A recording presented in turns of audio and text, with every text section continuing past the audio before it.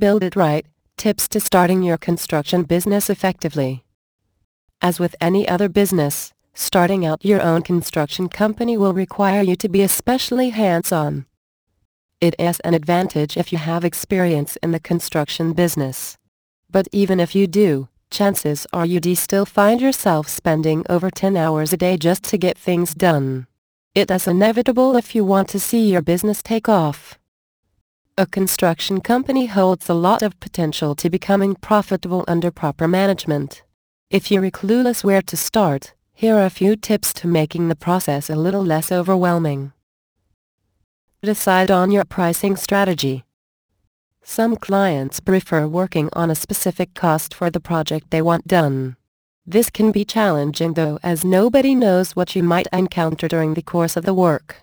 But then, you will need to give your client a quote inclusive of materials, equipment, and even the cost of direct labor.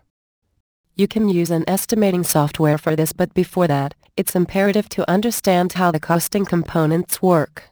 You don't want to be paid less than you've spent, but you also don't want to go overboard. Write a comprehensive contract. You need not write a new contract every time you are commissioned for a job. Build a comprehensive contract form that you can use for all your work, but make sure to customize each according to your agreement with the client. Contracts should be detailed. It is as well important that everything written in the contract is clear to both parties, from the payment, to the cost of work, to the timeline, and claims even. For your safety and protection, do not work based on a verbal agreement only. Everything has to be properly documented, no matter what. Complete necessary documents. Find out which business licenses you need to secure so you can operate. Go to your local municipality and make sure that you have completed everything before you start accepting jobs. Make turnover schedule clear. Do not overpromise just for the sake of impressing clients. Talk to them about factors that may delay the completion schedule so they can as well set their mind for it.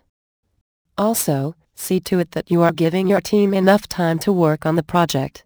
Be sensitive of the workload they can only render at a time. And most important, make quality your priority so you can gain repeat clients and earn new ones. Avoid rushing projects. Remember, no business grows overnight. Hard work and dedication are crucial to keep your construction company going.